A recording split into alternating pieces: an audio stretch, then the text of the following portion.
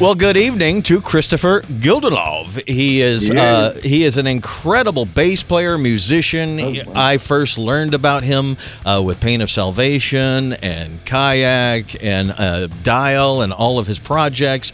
He's toured with some great prog guys, and now he's about to release his 5th solo album in February. So please welcome Kristoffer. Thank you. Now, you have quite the career in front of you, and I really just want to have a discussion about all of this wonderful album. You have done an hour's worth of music that is the next level for your career. How did you get to making Empty? How did I get there? Well, music just comes to me. So I have to do something with it. It's almost compulsive. So it comes to me and I make it, and I always follow the music. So whenever the music's ready to come out, that's when it's ready to come out. So if I have an idea and I don't know what to do with it, I record the idea that I have and I put it on my phone or in the studio, wherever I am at the moment. And then I'll listen back a little bit later, or if I need more music or new ideas or whatever, I just go through my phone, like, okay, what do I have? And maybe I get inspired to continue on that one idea until once again it stops, and then I put it away again. And this was actually supposed to be my 3rd album. Back in 1919, I started recording it. Oh, wow. And I started making the music in, I think, like 18. I probably had some older ideas before that even. Mm-hmm. And when I started making it, I had so much material, but I noticed it was kind of all over the place. So I had a lot of acoustic songs that were more like, more mellow. And finally, I kind of figured out, like, this is not one album, this is 2 albums, 2 different kind of sets. Right, because you were recording Homebound, right? And this was just like music that didn't really fit that. Exactly, yeah. So the one with the softer songs, the more acoustic songs, became Homebound. And that album was ready before this one, more like lyric-wise, like it came together quicker than Empty did. So I came up with the idea, like, let's record them both. Let's start with both of them, because, especially if you do drums, you have to get a studio, you have to get drummers, you have to get everything going. So I actually recorded the drums for Homebound and Empty at the same time. Oh, wow. And then I kind of put Empty, on a shelf, and I said, okay, Homebound is almost ready. Let's get that one going and release Homebound early 2020 and have Empty ready for the fall of 2020. Then, of course, the whole pandemic shit started. Right. And we hardly, we were just able to release Homebound somewhere, like finding, because the mail system, everything was locked on a lockdown for a while. I don't know if you remember that, but especially in Europe, like in May, you can mail anything. So it was completely impossible to promote an album. Right. So we just like, okay, Empty's not going to happen because I can't, I can't finish the recordings, because I needed extra musicians to come and help out, so everything just went back in the fridge, and we focused on Homebound, getting that out, which worked pretty good because venues kind of a little bit open up in 2021, but like with a seated audience of 30, 40 people, like in the really small pieces. Mm-hmm. And Homebound worked very well for that. So I could play acoustic gigs. That worked pretty good. But Empty was kind of locked out. It was right, and you even released another album during the pandemic. Let Me Be a Ghost came out between all of this, so you had other things that had to get out. That's as I said, that's how I work. I couldn't continue with Empty, and I was kind of struggling for a while about the theme and the lyrics, like where did I want to take this album? And right. I couldn't I had new ideas for new songs, and I wanted to add them to Empty. And then I always write music. Everywhere I am, there's always something going on in my head. So Let Me Be a Ghost kind of jumped into my head, and the theme was pretty clear. And it was supposed to be like an EP, just something small for in between. Mm-hmm. So I started working with that and doing as much as possible myself. So I think it's one guitar solo. I had another guy record it at home because no one could join me in the studio. Right. I had a friend who had his own kind of studio on the countryside who could help me out with drums. And then I did everything on my own. So that's even the artwork. That's where I started making my own artwork. Well, that was going to be the next question, because I know as someone working on solo music, you want to be involved in all aspects, but that's not always the case. But in your case, you wrote the music, you produced it, you recorded it, you mixed it, you did the cover art, the booklet design, and wrote the lyrics. Yeah. Other than a few musical parts, I think you did just about everything possible on the album, correct? I did. I definitely want to give credit to the mastering studio, because I've had the same guy doing our mastering since Dial, as you mentioned earlier as well.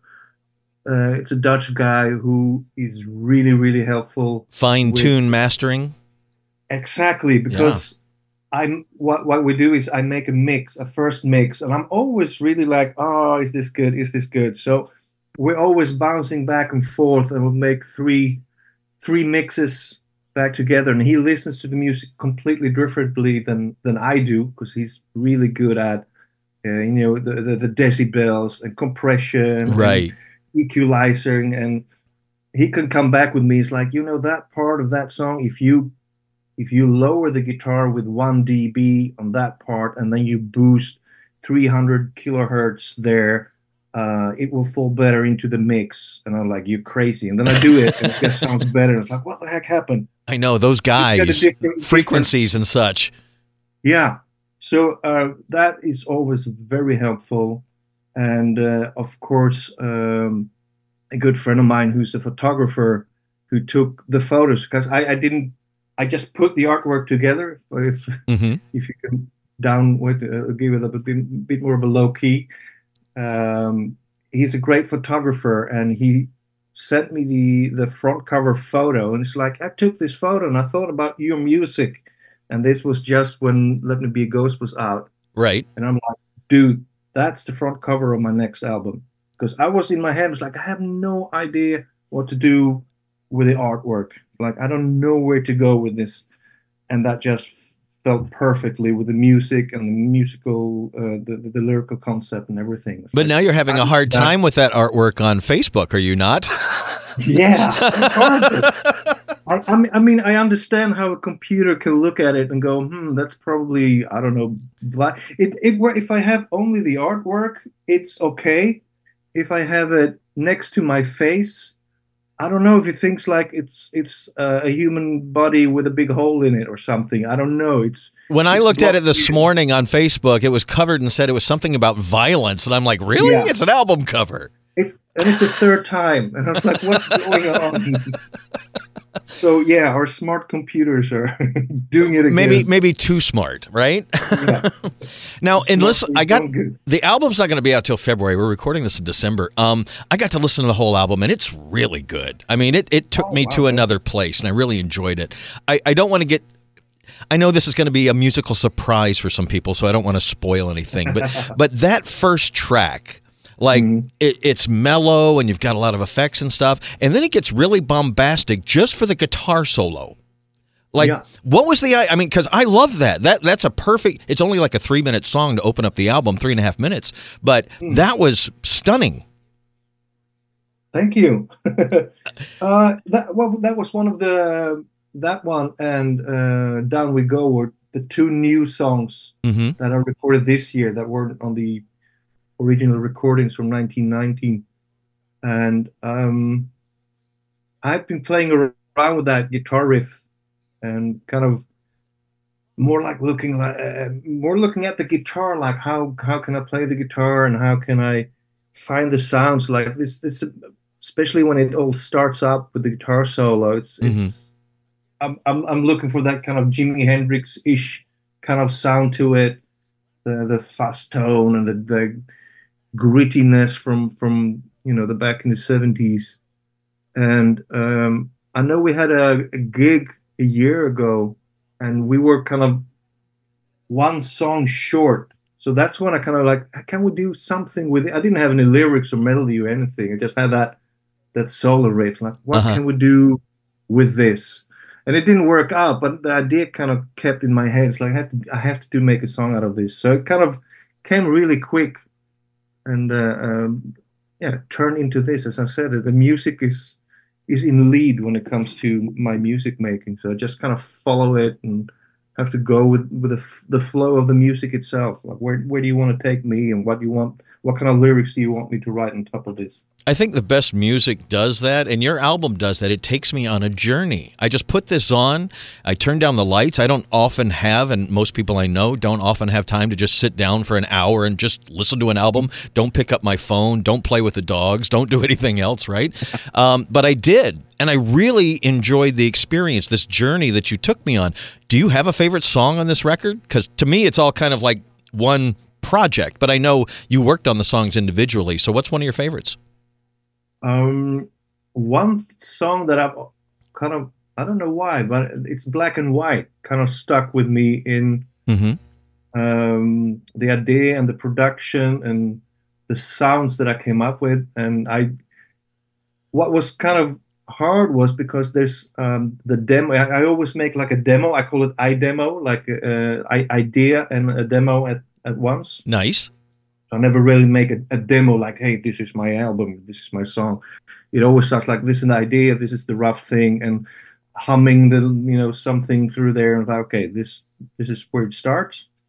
And it was so good, like the feel of it. It's like, how am I gonna reproduce the feeling that came out of the demo version Mm-hmm. into the actual recording. So it took a lot of time to kind of remake mistakes, the all the kind of hissiness and bad noises and things you normally don't want to go on there. Right.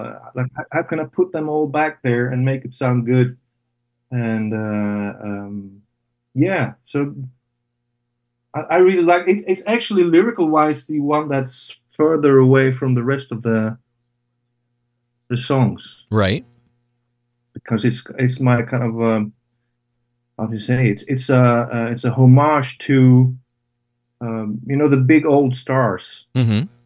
the ones who were big back in the black and white era, and this song was actually sort of supposed to be on Homebound, but it didn't make it. It was a little bit off for that album, so I saved it for Empty, and kind of always stuck with me. I like that kind of nostalgic feel to it, and I always had this idea of making a video with old clips from all the old guys, if I could say that way. So maybe this is going to be one of the singles off the album, perhaps? Not as it looks now, because if it's going to be a single, I want the video, and if I want Right. this video, which I really want to make, I want to make it right. So I've had it. I don't know if you know how Homebound was sold with. You could buy like a special edition with a DVD, Mm-hmm. which was like music videos for all songs of the whole album. Which was awesome. Yeah, a lot of work, a lot of work. But I'm sure. yeah, I was sitting till 5 o'clock in the morning trying to figure out how to make a menu. That was just awful. I was so tired. But I can only imagine. There's a big mistake in there as well, just because of that. One of the songs cut short for I think 14 seconds or something like that. It's like, oh, I was already depressed. Well, But yeah, I have this great idea, which is in a way very simple, but you have to make it work, and you have copyrights and all that stuff. Like, if you want the old moving video pictures of everyone from Marilyn Monroe to Martin Luther King to the Beatles, all of those people we know from the black and white times, who are the big stars in mm-hmm. music or theater or film or whatever. I want them all in there one way or another, and there's a lot of copyright problem going on there. Oh, yeah. But maybe one day I'll pick it up. I think that would be great, and you have it all formed out in your head. So all we got to do is find the money to do it, and the people to work on it with you. I think. Yeah, and I mean, I'm always very visual, so it's sometimes like yeah. I always think about music almost like a soundtrack. Like there's a video going on in my head. Like there's a story to every song, Mm-hmm. and the lyrics is telling some kind of story, and I see that story like a film in my head. So for almost every song that I have, there's like a music video going on in my head. And that probably helps with like the booklet design you did, because you kind of see it. I hope so. That idea with this booklet design was actually to very much leave it to the listener or to the viewer, or the people going through the artwork, and they could put into it whatever they want. So it's very abstract, but you can see different details, and whatever fits you and whatever you want to put in it. I want you to put in it. I get a lot of questions like, what is it on the front cover? What is that? And like, I'm not going to say it because it's what you think it is. It is what you think it is, and I want you to have that magic. And even if you're very curious, keep that magic. And so I was so special. What do you see in it? Well, I see a little bit of this, and I see a little bit, and that's great. that's Now, mission accomplished. That's what I want. You called the album Empty. The last song on the album is almost 10 minutes long. It's called Empty, but this album's anything but empty. It's full of all sorts of musical ideas. Why did you call it Empty? Well, because of the last song. Well, it has to do with the storyline. It's not I don't write concept albums. Well, The Rain was kind of a concept album, but the rest of my albums are not concept albums, as with a storyline from the first song to the last song, with maybe dialogues or characters and all that, characters, right? Stuff like that. It's not, but it is. Every album has a theme to it, so every album is differently. They feel differently. The artwork is differently. Sorry, but so there's a red thread going throughout the whole album, and every song sticks together and has something to do with each other, and I could have called the album something different, but the whole concept started kind of with the song Empty, and kind of with the first album Rust, which also had the last song called Rust. Mm-hmm. It's like the big epic song where everything kind of comes to at the end. Like you have the story, you have all these different inputs and feelings pass through the whole album where you're listening, and then this is where you get to.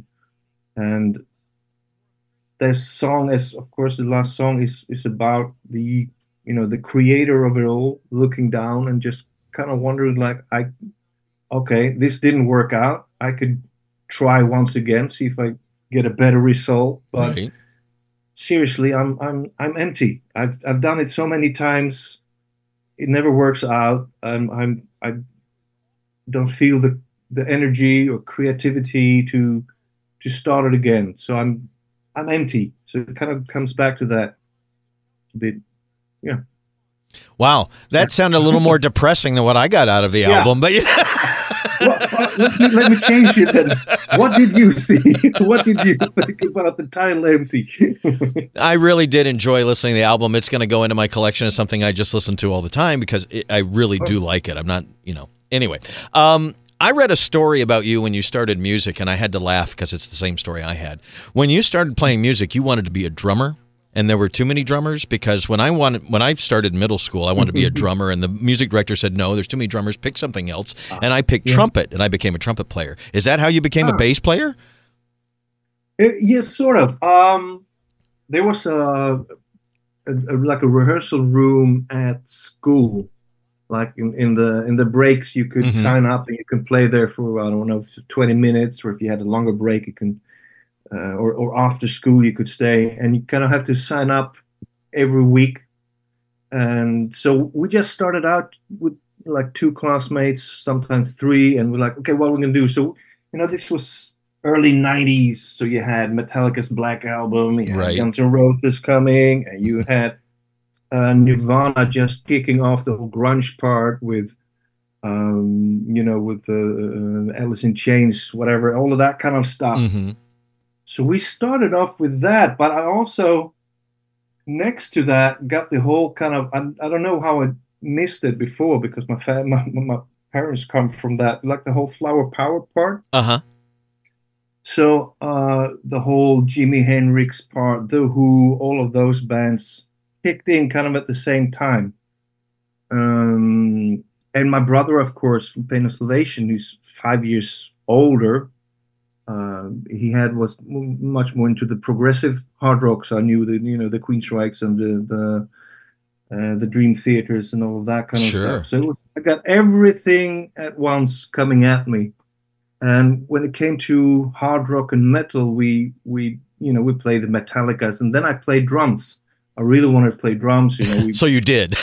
Yeah, we slaughtered. They had like two broken drum kits, so we slaughtered those drum kits, make a double bass drum kit with four toms and everything. And like we played Ride the Lightning in front of the whole school, and everyone's like, "What Yeah. the heck is going on here?" And the drum kit fell apart because they didn't have a proper stage. Everything was moving. That was the metal part, and I really loved it. And you can really play the drums. And just like you said, we called in the music schools, like, I want to take lessons to become a better drummer. And they're like, sorry, everyone wants to be a drummer. So Everybody. don't have any teachers left. Sorry. But at the same time, we had like almost like a second band, and that was more into we had a great music teacher. It's like, I'm gonna teach you a song. And the first song I played on bass was Hey Joe by Jimi Hendrix with that Oh. great bass line. Mhm. You know? And I got home and I was like, Mom, I played bass today, and we played Jimmy. I never heard of this guy. Who's Jimi Hendrix? And she told me all about it because she had met Jimi Hendrix back in the Oh. in the 60s. And my father was, I mean, that's when I kind of figure out my father was a promoter back in the days. Like, yeah, we met The Who and Simon and Garfunkel and the Hepstars and, all of them. It's like, And your what head is going on here? exploded. Yeah, definitely. It's like, wow, music. Before that, I knew my brother played music and I played piano for 6 years, but it was more classical, and it's like almost like mandatory. You have to play music. And this is when I really like, hey, music. This is where it is. I wanted to become a scientist before that. And I was like, fuck that. I'm going to become a musician. Now I understand what my brother's doing. Right? The quarter fell into the machine. It said ching ching. Like, And it got all it. clicked. Nice. And it all clicked. Yeah. Well, now here we are, like 3+ decades later, and you play most of the instruments. I know you play most of the instruments on the new album, but you did get a few drummers in there, didn't you? I did. 3 of them. Well, Not all at the same time, though. Well, actually, on one song, there are 2 drummers at the same time. Oh yeah. Yeah, it was great. So I started recording 1990. We were 1990. Right. 1990. No, I'm completely 2019. Here I am. Now we're here. 2019. We recorded both albums, so Homebound and Empty. I recorded drums, and I have 2 really good friend drummers, and one comes from the like a pop jazz fusion scene, who's like really dynamic and groovy, and the other one comes from the metal scene, so he's really straight on, like does everything on the clock, really really tight. And there are 2 completely different ways of drumming. So I had already kind of involved both of them. Like, I want you to play this song because I have to be really tight. Like, second to last song is Saturated. It's like really almost like a drum machine. Mm-hmm. You can't play. You have to play exactly on the click to make it work. Otherwise, the whole song's just going to sound saggy. Mm-hmm. And I had some other songs like Black and White, as I said, which is much more delicate. It has to be the small details and more like groovy and move a little back, move a bit, before the tempo or after the tempo, kind of be more dynamic in that way. So I had already engaged two different drummers to do two different things. And then I added two more songs and kind of got in a problem with time to get things done. So neither of these two drummers were available, but I had a good friend, as I said, who also helped me out on Let Me Be a Ghost, who has his own drum kit. I mean, he's a drummer. He's always a multi-instrumentalist, bass player, guitarist. He plays guitar with me now live for the upcoming live shows. Mm-hmm. And it's like, shit, can you please just record a couple of songs for me for the new album? I mean, you have a studio, you can just press rec and do it. It's like, yeah, sure. So that's how I ended up with a third drummer, and he also does the Hammond organ on the album. It's like a really great, talented guy, and he did that's the Follow Me Down. He recorded the drums, and again, there's kind of like a drum where you kind of have to be a little bit on the click, like it has to work, or it just doesn't feel right. It didn't really work. So I was like, shit, how am I gonna do that? So I called the other drummer, the one I said, the hard rock metal drummer, Dirk. Right. It's like, is there any? And he had just started building his own studio at home. Ugh. And he's like, I don't know if the sound quality is going to be good enough. It's like, just make. I know you can record it in a way. Can you just record it, see if it works? And so it did. And I got his drums and I put them into my studio and I started mixing them. Mm-hmm. And sure enough, like the bass drum was bleeding into the snare and a little bit back and forth. It's like, oh, how's this going to work? So I started sampling the drums to get them cleaner so I could mix it. Mm-hmm. And then I was kind of going back and forth between the two drums. Like, do I like these drums better? Do you like these drums better? Because he was like really tight. And the other one was less tight, but had more like a groove in it. It's like, okay, we don't want to lose the groove. It doesn't have to be too tight. And I was like in between both of them. And that's when I kind of unmuted both drum kits. And I was like, wow, this sounds good. It's like, let's keep this on the album. So there's two drum kits playing at the same time. And that works perfectly because one is just really groovy and the other one is really tight. Isn't it wonderful how things like that come together in the studio? I love that. I really love that. And I love that, especially, like the old 60s, 70s, if you think about Queen or whatever, and Jimi Hendrix, of course, who kind of invented so much stuff in the studio. Like, I have an idea in my head. Let's continue to find something that works. That kind of no boundaries way of thinking. I just love it. Well, I'm glad it all worked out. You have a fantabulous album coming on February the 8th. Thank you. It really came together. It's quite a musical work, my friend. Thank you very much. I never know how people will react to new music. So, well, like you said, as an artist, you get these things in your head and you've just got to get them out. So I think the best artists do. You do what you have to do, and hopefully people like it. And if they don't, well, you still have to do what you do, right?